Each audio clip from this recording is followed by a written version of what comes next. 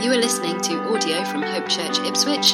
For more information about our church, please visit www.hopechurchipswich.net. Okay, well, we're now 4 weeks into us having 2 services on a Sunday morning, and it's going really well so far. We're delighted at the way in which it's all ran so smoothly, and people who are visitors amongst us just getting a really great welcome as we've made that bit more room at the table. We also want to just say a massive thank you to those who have really stepped up into various serving teams. One of the great things about us going to 2 services is that it's created more opportunities for people to serve. And we estimate that there's about 30 to 40 people now more serving than there were before we went to 2 services. And that is fantastic. So thank you to all of you who have stepped up into that. There's still other things that you can get involved with. If you think, I want to help serve on a Sunday morning, whether it be 1 week in 4 or even less frequently than that, there's things that you can do. So do speak to us and say, I'm good at this, or I would love to do this, and we'd love to find a place for you to do that. Okay, just another thing to say before I get into today's message is that on the 13th and 20th of March, we're having a special offering for our building. Now, those of you who've been around in the church for some time will know that we have been in long-running considerations and negotiations with the local council about what we're going to do with this building. We've outgrown it. That's why we've gone to 2 services. And in the longer term, we do believe that God would have for us a bigger facility. And at this time, we're really praying and considering whether that's going to be here or at another site. Before we even make that decision, we want to have a bit of money in the bank so that we actually can be taken seriously by the council and also by anyone that we'd be looking to build with. So we're looking to raise £100,000 in March, which is a huge amount of money, but I do believe we've got a huge God who can help us in that. So the 13th and 20th of March, we're looking to raise £100,000. If you're someone who's quite last minute by nature, then you'll probably, on the 13th of March, sort of 5 minutes before you get to church, think, oh no, it's the building offering today, and I haven't got anything, and you'll probably run to a cash machine and it'll be quite a panic. Let me save you that panic and suggest that even before that date, and before the 20th as well, you actually think about, what can I give? Speak to your spouse if you're married. Consider, pray together, how can we give into this and come ready before the day to give generously to what God's doing. I do believe we've got an exciting future together as a church. And so this is a big part of our future together. Okay, today we're continuing our Sex Etc. series. And today I'm calling this talk Single in the City. Before I continue, can I just get a show of hands as to who has heard a message on singleness before, either in this church or in another church? Just a quick show of hands. Yes, it was similar in the 9 o'clock service, about a third or just under a third. Not everyone has heard a message on singleness before, and it's important that we preach on singleness because the Bible speaks about singleness. And today I'm speaking to you as a married man, and some of you might think, how can a married man speak on singleness with any authority? I'm speaking from the Bible today. And I'm hopeful that it will be very encouraging for many of us here. Okay, today I'm going to tackle 3 myths surrounding singleness, and then I'm going to present 4 challenges at the end. Are you ready to be challenged? Good. Last week, a whole bunch of us, 18 to 30s, were at an event called Sent in Norwich, and we had about 35 from Hope go along to that. And the first message was all about Jesus turning over the tables in the temple. Jesus had clocked that there was some stuff going on in the temple that wasn't good, and he went in and he turned the tables over and cast people out who were up to no good in there. And the message that we heard was that we, as Christians, and that's many of us here, are temples of the Holy Spirit. And sometimes God lays his finger on something in our lives, turns over the tables, and shows us that actually we need to change in some areas. So these challenges that I'm bringing later are from the Scriptures, and I hope that they will not leave you feeling crushed, but actually knowing that God, as a loving Father, brings challenge when we need to be challenged. Okay, so in order to prepare for this message, I've asked a few of my friends from in this church, but also in other churches as well, who are single, as to what are some challenges and some good bits about being single. And I'll start off with a young guy who's not part of this church, part of another church, says the following. It's often felt that the Bible advocates marriage over singleness, that somehow a single lifestyle is plan B after attempts at finding a spouse fail. A lady who's in this church said to me, for years I've felt like a second-class citizen in the church because I'm not married. I have been made to feel in church that I've failed in life because I haven't found a spouse. So, First myth that I'm going to dispel this morning is that singleness is always only plan B. Would you like to turn in your Bibles to 1 Corinthians chapter 7? It's a letter that was originally written by the Apostle Paul to a church in Corinth in Greece. You can find it in the second part of your Bible in the New Testament. Chapter 7, that's the big number. We're just going to read the first couple of verses of this. Paul writes this: "Now, concerning the matters about which you wrote, it is good for a man not to have sexual relations with a woman." This is something that they'd written to Paul. And he says this: "But because of the temptation to sexual immorality, each man should have his own wife and each woman her own husband." We've got to look at what's going on here. You need to understand that Paul had been in various exchanges with the church in Corinth by letter because they were in a bit of a mess. There were people in this church who were paying prostitutes. There was a man in this church who was sleeping with his mother-in-law, we learned from this letter. And rather his stepmother, not his mother-in-law. There was people taking each other to court in this church. There was all sorts of arguing going on. The poor were discarded and not taken care of.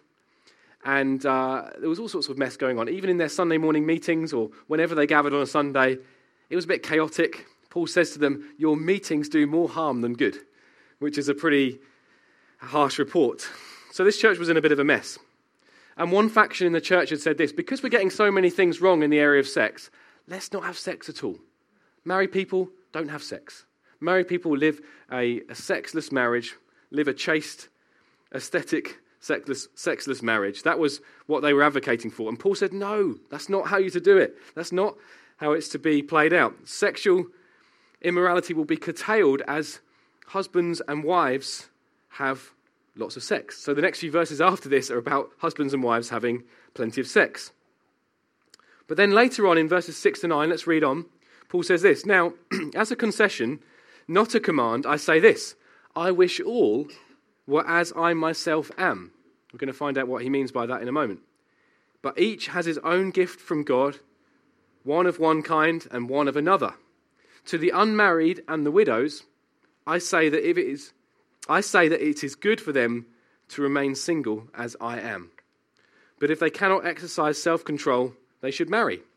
For it is better to marry than to burn with passion." So Paul here has revealed that he's single and that it's good to be single. In fact, he furthers it and suggests that singleness is a gift that you automatically have unless it's replaced with the gift of marriage. So this begs the question: if you're single, are you able to control yourself? Are you able to exercise self-control in the way of your sexuality? If you can't, if you're so frustrated at your singleness that it's doing your head in, if you're getting to the point where you're sinning sexually, then Paul's advice here would be to seek to be married, to seek a husband or wife. But then we read on a little bit more. Verses 25 to 28. "Now, concerning virgins," and this is a word that Paul used to describe single people. "Concerning virgins, I have no command from the Lord, but I give my judgment as one who by the Lord's mercy is trustworthy. I think that in view of the present distress," and we're going to look at what that is in just a moment, "in view of the present distress, it is good for a person to remain as he is. Are you bound to a wife? Do not seek to be free. Are you free from a wife? Do not seek a wife. But if you do marry, you have not sinned. And if a betrothed woman marries, she has not sinned. Yet those who marry will have worldly troubles, and I would spare you that." So Paul's preference from these verses he's read is that if one can manage it, it's best to remain single. He holds marriage in very high regard. You've got to understand that. This is the same guy who wrote the verses in Ephesians 5 that we often quote at weddings and so on. These beautiful, poetic verses about marriage and how it's like the relationship between Jesus and his church. He holds marriage in very high regard. But we've seen here that he holds singleness in very high regard as well. So is it the case that the Bible teaches that marriage is plan A and singleness is plan B? I think not. So Paul says it's good to remain single. He says in the light of the present crisis, it's good to remain as you are. What was this crisis that he was going on about? We simply don't know. It could well have been an impending famine. That's what some historians and Bible scholars say, that there was a famine coming, and it was best for those who were single to remain single. They just got to look out for themselves. We don't know if it could have been persecution that was coming to the church in Corinth. It could well have been simply the state that this church was in. This church was in a bit of a mess. And so Paul's saying, in light of the present crisis, it is better to remain as you are. We don't know what the deal was, but Paul says singleness is a gift. It's not plan B.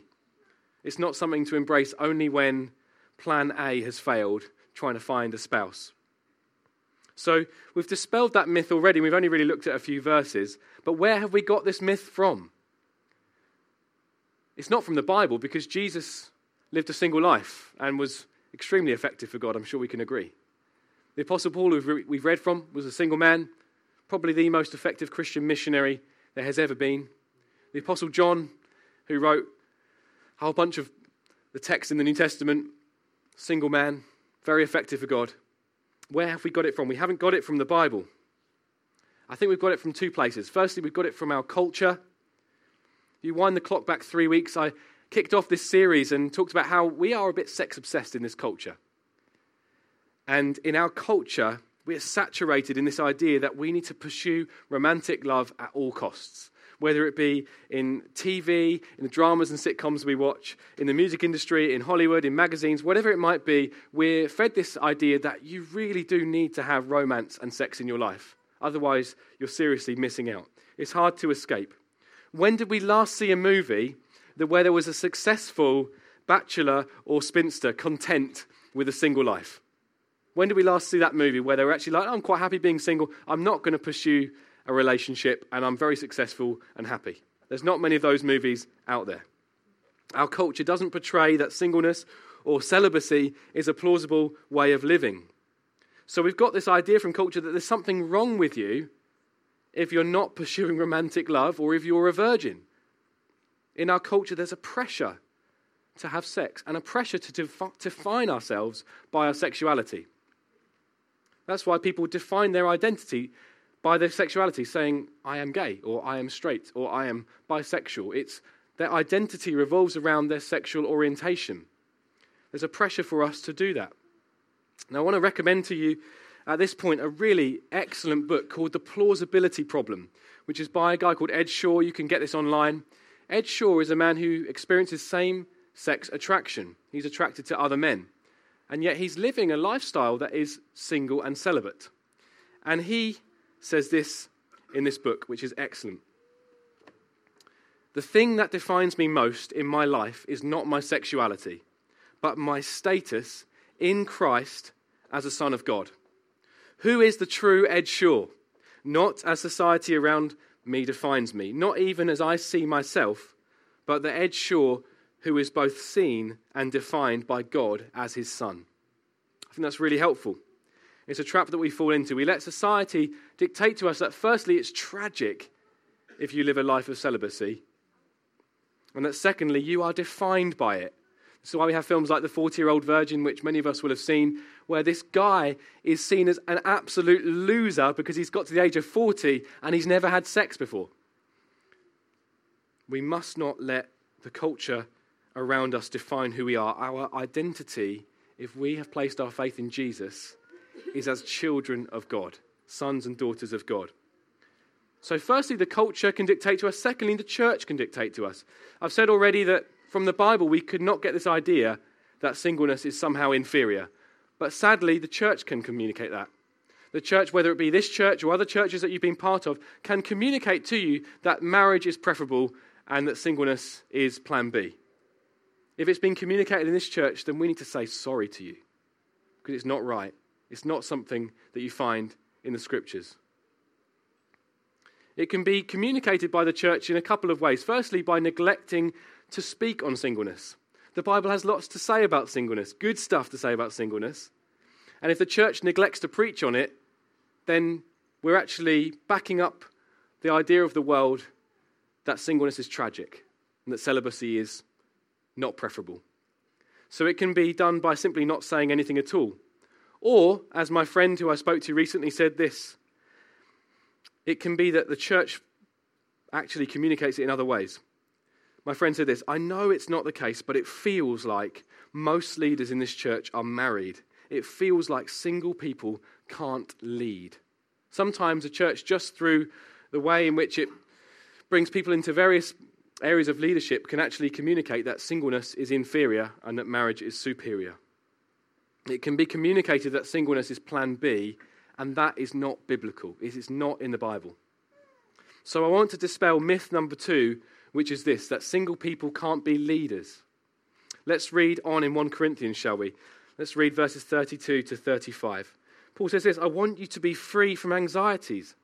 The unmarried man is anxious about the things of the Lord, how to please the Lord. But the married man is anxious about worldly things, how to please his wife, and his interests are divided. And the unmarried or betrothed woman is anxious about the things of the Lord, how to be holy in body and spirit. But the married woman is anxious about worldly things, how to please her husband. I say this for your own benefit, not to lay any restraint upon you, but to promote good order and to secure your undivided devotion to the Lord. Paul is saying here, in terms of devotion to the Lord, you are better off being single. Singleness doesn't restrict you, it enables you to serve the Lord Jesus Christ with undivided devotion.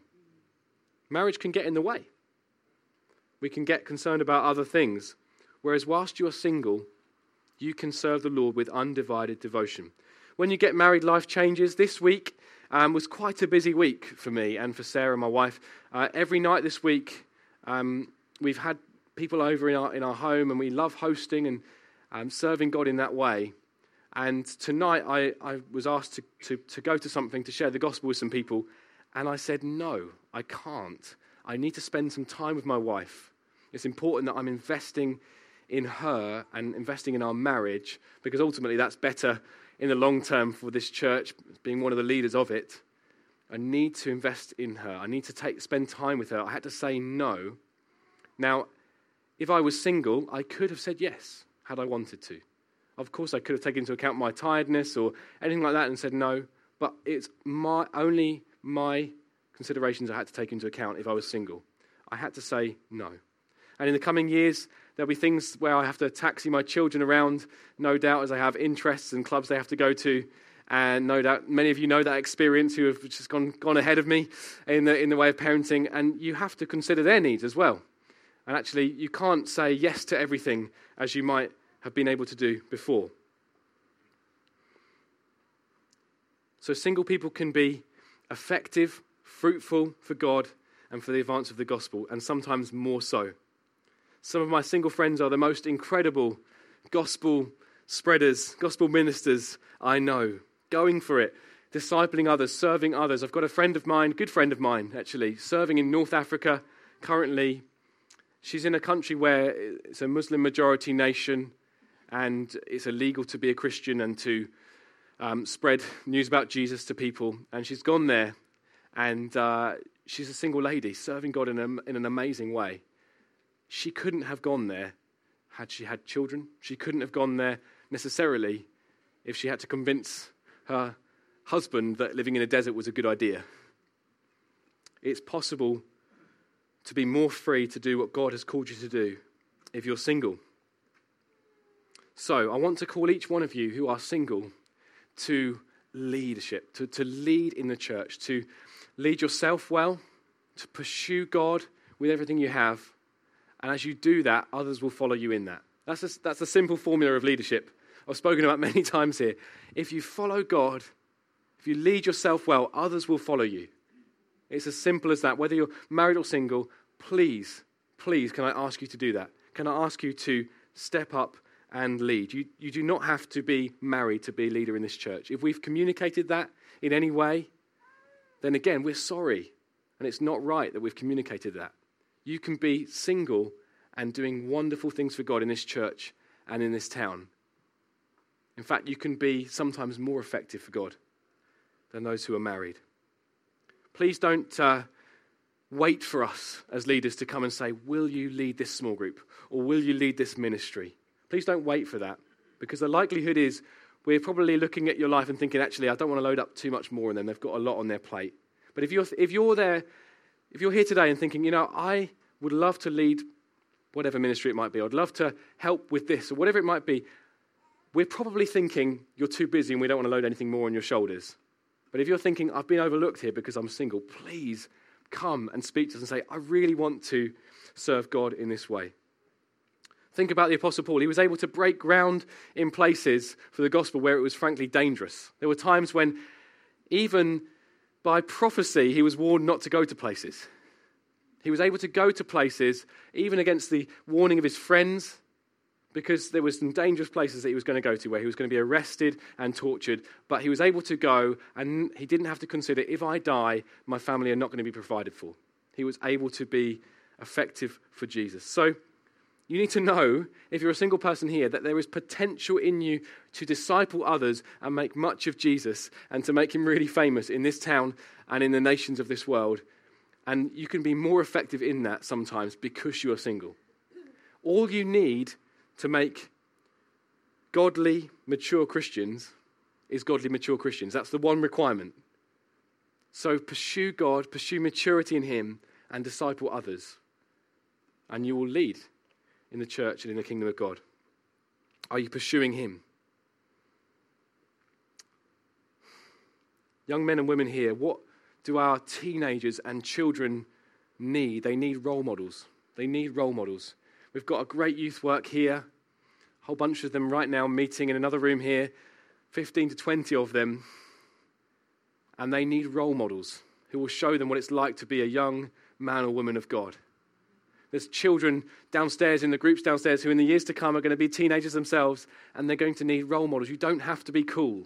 You don't have to have it all together and know everything about youth culture to be able to disciple them. You just have to take an interest, because generally young people find people in their 20s and 30s really cool. So you can have a legacy without even having children.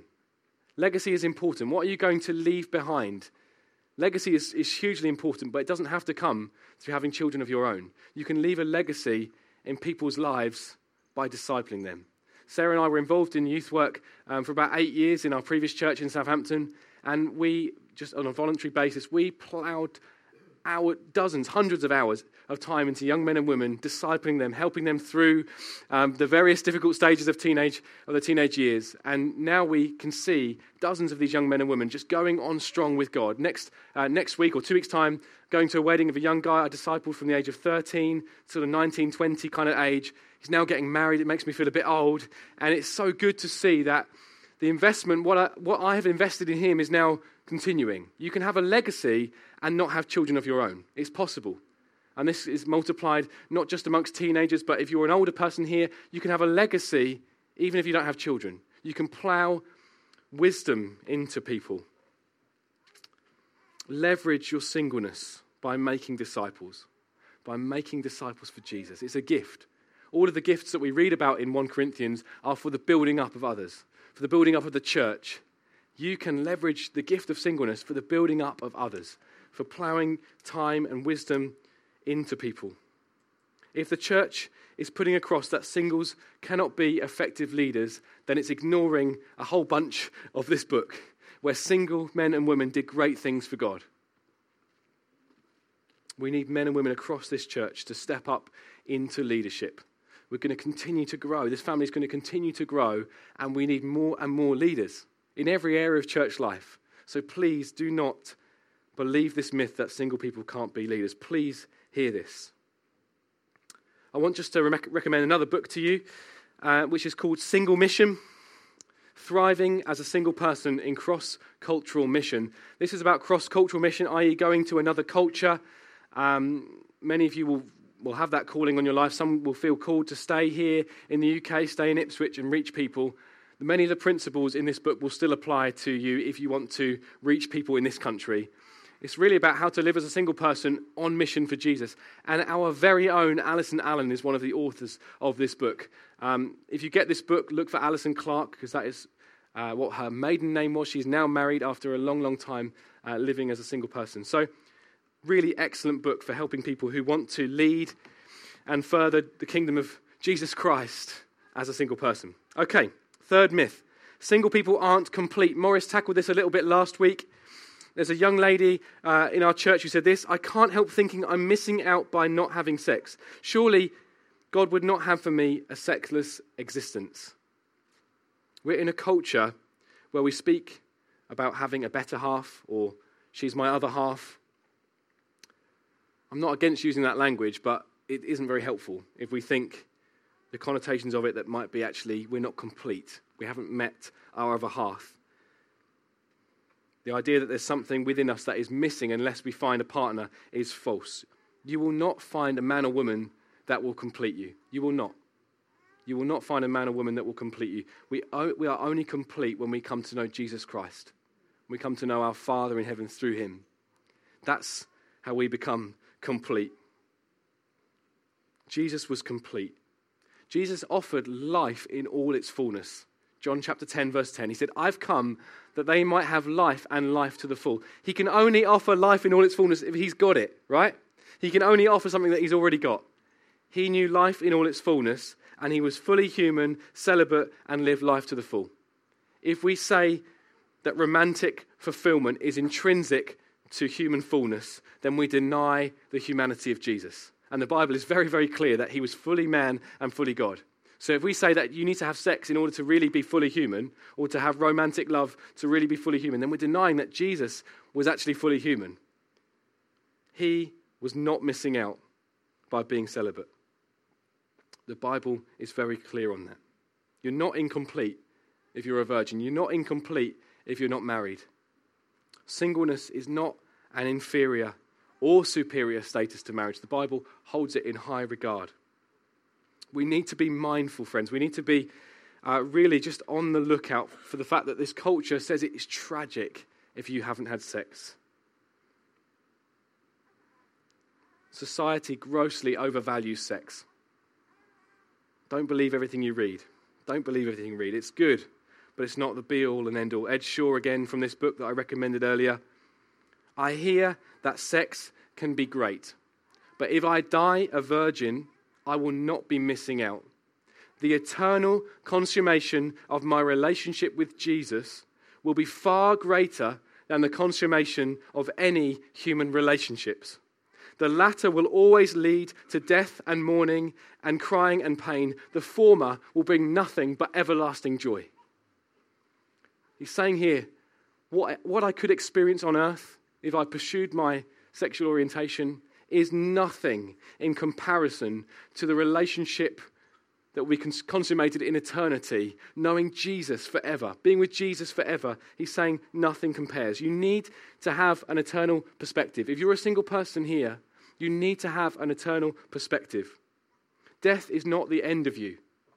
Death is not the end of you. Your life on this earth is like the cover of this Bible. Eternity is like the rest of the Bible and some. This life is but a flash in the pan compared to eternity. Jesus was probably tempted to settle down and have kids. He probably was tempted in that way. Being tempted is not a sin. Jesus was without sin. He was probably tempted to settle down and have kids. He lived in a patriarchal society where it was a shame on you if you didn't have someone who would be your heir, who would take your estate when you died. So he may well have been tempted in that way, to think, I'll settle down, have a wife and kids. No, that wasn't the plan that God had for his life. And he, for the joy set before him, he was obedient to God. For the joy set before him, he was obedient to God. There was a greater reward set before him. He had an eternal perspective. You're not half a person if you're single. You're not half a person if you're not having sex. So, I've painted this morning that the celibate single lifestyle is plausible. It really is plausible, but it requires two things. Firstly, it requires that eternal perspective. It requires an eternal perspective that says, whatever suffering I go through now is ultimately worth it. It's ultimately nothing in comparison to the everlasting joy that I will experience with my Creator in eternity. It requires that eternal perspective. But it requires this as well. It requires authentic community. Singleness is not a problem. Loneliness is. Loneliness is a problem. God, when he created mankind, he said, it is not good for man to be alone. Now, we've often thought that is solely about marriage, because then he creates the woman and they get married. It's about community. It's about community. We are designed to feel like something is missing if we're not living in community with others. We're designed to feel like there's a massive hole if we're not in close-knit, intimate community with others. So if you're a single person here today, you need to be in community. You need family. And married people here, we need to be part of that. We need to be a part of that. So I'm just going to present 4 challenges as we've got a few minutes remaining. First challenge is this. Are you basing your identity on being in Christ or in your relationship status? Do you categorize people into unmarried and married? Do you see yourself as primarily straight or primarily gay, whatever it might be? Or even as primarily black or white or Asian? Where's your primary identity? Is it as middle class or as working class? Or what job you do? How do you where's your identity found? We are to find, if we're Christians here, we're to find our identity first and foremost in the fact that we are sons and daughters of God because of Jesus. That is how we base our identity. So, can I challenge you? How are we defining ourselves? Challenge number 2, are you pursuing God with undivided devotion? This is something that Paul talks about in the passages that we've read today. He said that if you're single, you're able to pursue God with undivided devotion. Are you doing that? If you're single for whatever reason, whether it is because you're widowed or divorced or that you've never married, are you pursuing God with undivided devotion? Is he number 1? You know, when I was single, I got this wrong in some ways. I wasn't promiscuous in that I slept with lots of people, but I flirted with people and I led people on. I led people to believe that I was more interested than I really was because it felt good. It felt good to have people like me, to have people pay attention to me in that way, and I hurt a couple of people. That wasn't living out life in devotion to God. That wasn't honoring Jesus. That wasn't showing people through my singleness that Jesus was enough for me, that Jesus was the one I was living for. I made some mistakes in that area. For the Apostle Paul, singleness didn't mean an opportunity to just sleep around. No, it was so that he could be devoted to God, so that he could show that Jesus is much more worthy than anything else the world can offer. Singleness can be lived out in a beautiful way. Singleness can be lived out in a way that is pointing people to Jesus, not pointing people to ourselves, not in a way in which we hurt people and use people. Live out your single life in devotion to God. Are we devoted to him? Thirdly, what are you looking to complete you? That's a challenge. This is a challenge for all of us, whether married or single. What are we looking to satisfy us, to complete us? We're called to live in a content way. Philippians, we're going to go through the book of Philippians in a few months' time. There's a famous verse in there which says, I can do all things through Christ who strengthens me. How many times have we quoted that verse or had that on a fridge magnet or on the back of a car? I can do all things through Christ who strengthens me. That's about contentment. It's about being content in all circumstances. If you read the context of those verses, it's about contentment. It's about no matter what is going on in my life, whether I have lots or nothing, whether I'm single or married, whether I'm rich or poor, whatever it might be, I'm going to be content in God because Jesus enables me to do that. He enables me to be content no matter what the circumstance. We need to audit our own hearts. We need to audit our own hearts. We need to look at our hearts and say, am I content? Am I living in contentment? Usually, discontentment is at the root of sin in your life. It's this attitude that says, I deserve more. I deserve more. I don't have enough. Is that lurking in the background of your heart? I'm asking all of us here. Is that lurking in the background of our hearts? Because if it's left to linger, if it's left to fester, it will produce unholy living. This attitude that says, I deserve more. So audit your heart. If you are looking for a relationship for the right reasons and not putting expectations on the relationship that simply it cannot meet, then go for it and pursue marriage if that is what you want to do. But don't look to see that marriage will provide for you something that it cannot. Jesus alone completes us. Jesus alone, in relationship with him, brings contentment and satisfaction in our lives. If you're pursuing marriage, you don't have to have it all together before you get married. Sometimes I've spoken to friends of mine who have said, I want to be earning £45,000 a year before I get married because I want to be able to provide for my family. And so they delay marriage unnecessarily. Now, I can see some wisdom in wanting to be able to have an income and so on. I get that. But some people think, I'm not in the right place now. I need to finish my studies first, or I need to, we need to buy a house first, or I need to do this, that, and the other first before we get married, and actually delay marriage unnecessarily, or delay even pursuing a relationship because they don't feel they're in the right place yet. You'll never be really, really ready. Those that you look to, and if you're wanting to get married here, you think, I really want to be like that couple. I'd love to have a marriage that is like that couple. You know, that couple that you look up to and think, I'd love to base my future marriage on them. That couple didn't have it all together when they first got married. Believe me. They didn't have it all together. So, if you're looking to get married, if you're looking to pursue that, make sure that your heart is content. Make sure that you're not looking for marriage to do something that it cannot.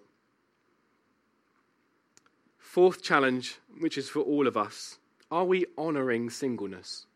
Are we honouring singleness? Last week, Morris spoke so helpfully about honouring marriage, how marriage should be honoured by all. Are we honouring singleness as a church family? Are we doing that? Are we providing an environment where people see that it is plausible to live a single lifestyle? Are we providing that environment where people feel they have family and intimacy without needing to have a spouse or children of their own? Are we providing that environment? Singles and marrieds here, are we doing that? Are we pursuing intimacy? Are we pursuing relationship with people? Are we pursuing that partnership that we spoke about earlier this year?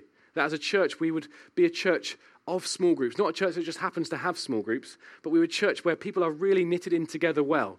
Are we pursuing that? Are we honouring singleness in that way? We need to show people that intimacy is ultimately found in Jesus and then through his body, the church. People need to hear that. So let's be family. We were a growing family. I celebrate the fact that this room is pretty much full and we've just multiplied to 2 services. God is doing something amazing amongst us. He's doing something amazing, but we must not lose the sense of family. It's possible. Morris said the other week, did he not, that as the early church in Acts grew by thousands in a day, they were still able to meet in others' homes. Obviously not everyone all together, that would be crazy. But we're still able to pursue genuine relationship with others. Are we spending time with people who are not like us? Or do we just hang out with people who are just like us? Married people, are you just spending time with other married people because it's easy and you've got common things to talk about? Single people, are you just spending time with other single people because it's easy? Are you seeking others who are not like you to spend time with because you need other people who are not like you to challenge you and shape you and change you and help you? You need it. Are you hanging out with just people of the same race as you or the same social status? Are we diverse in our church culture here? Let's seek that together.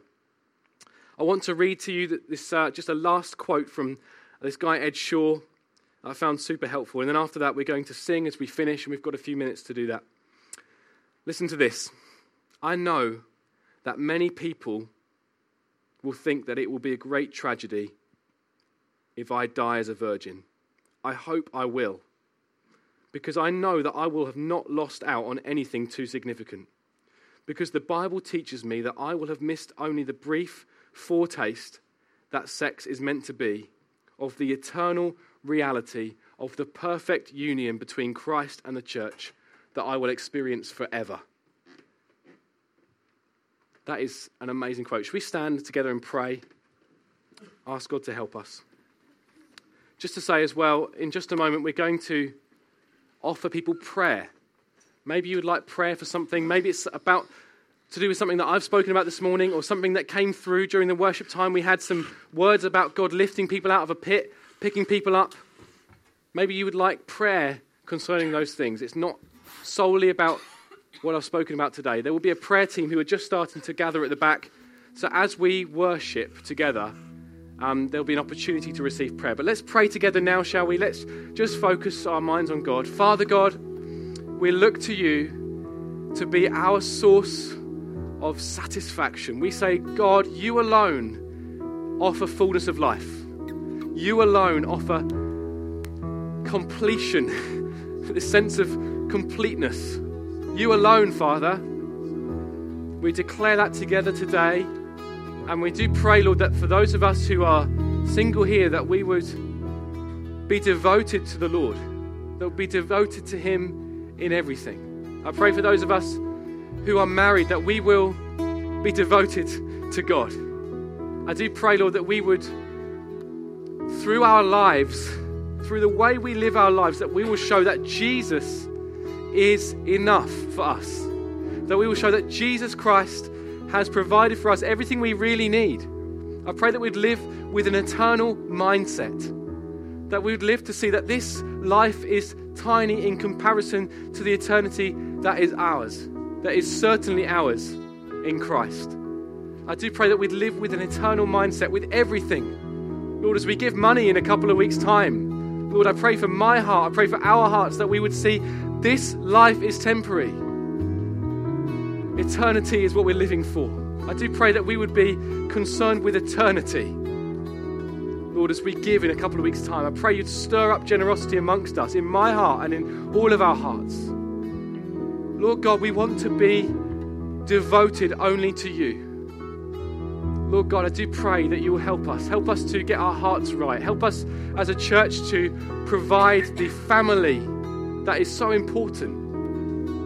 I pray that we would be a good, Christ-centered community that reflects Jesus to this community. In Jesus' name I pray.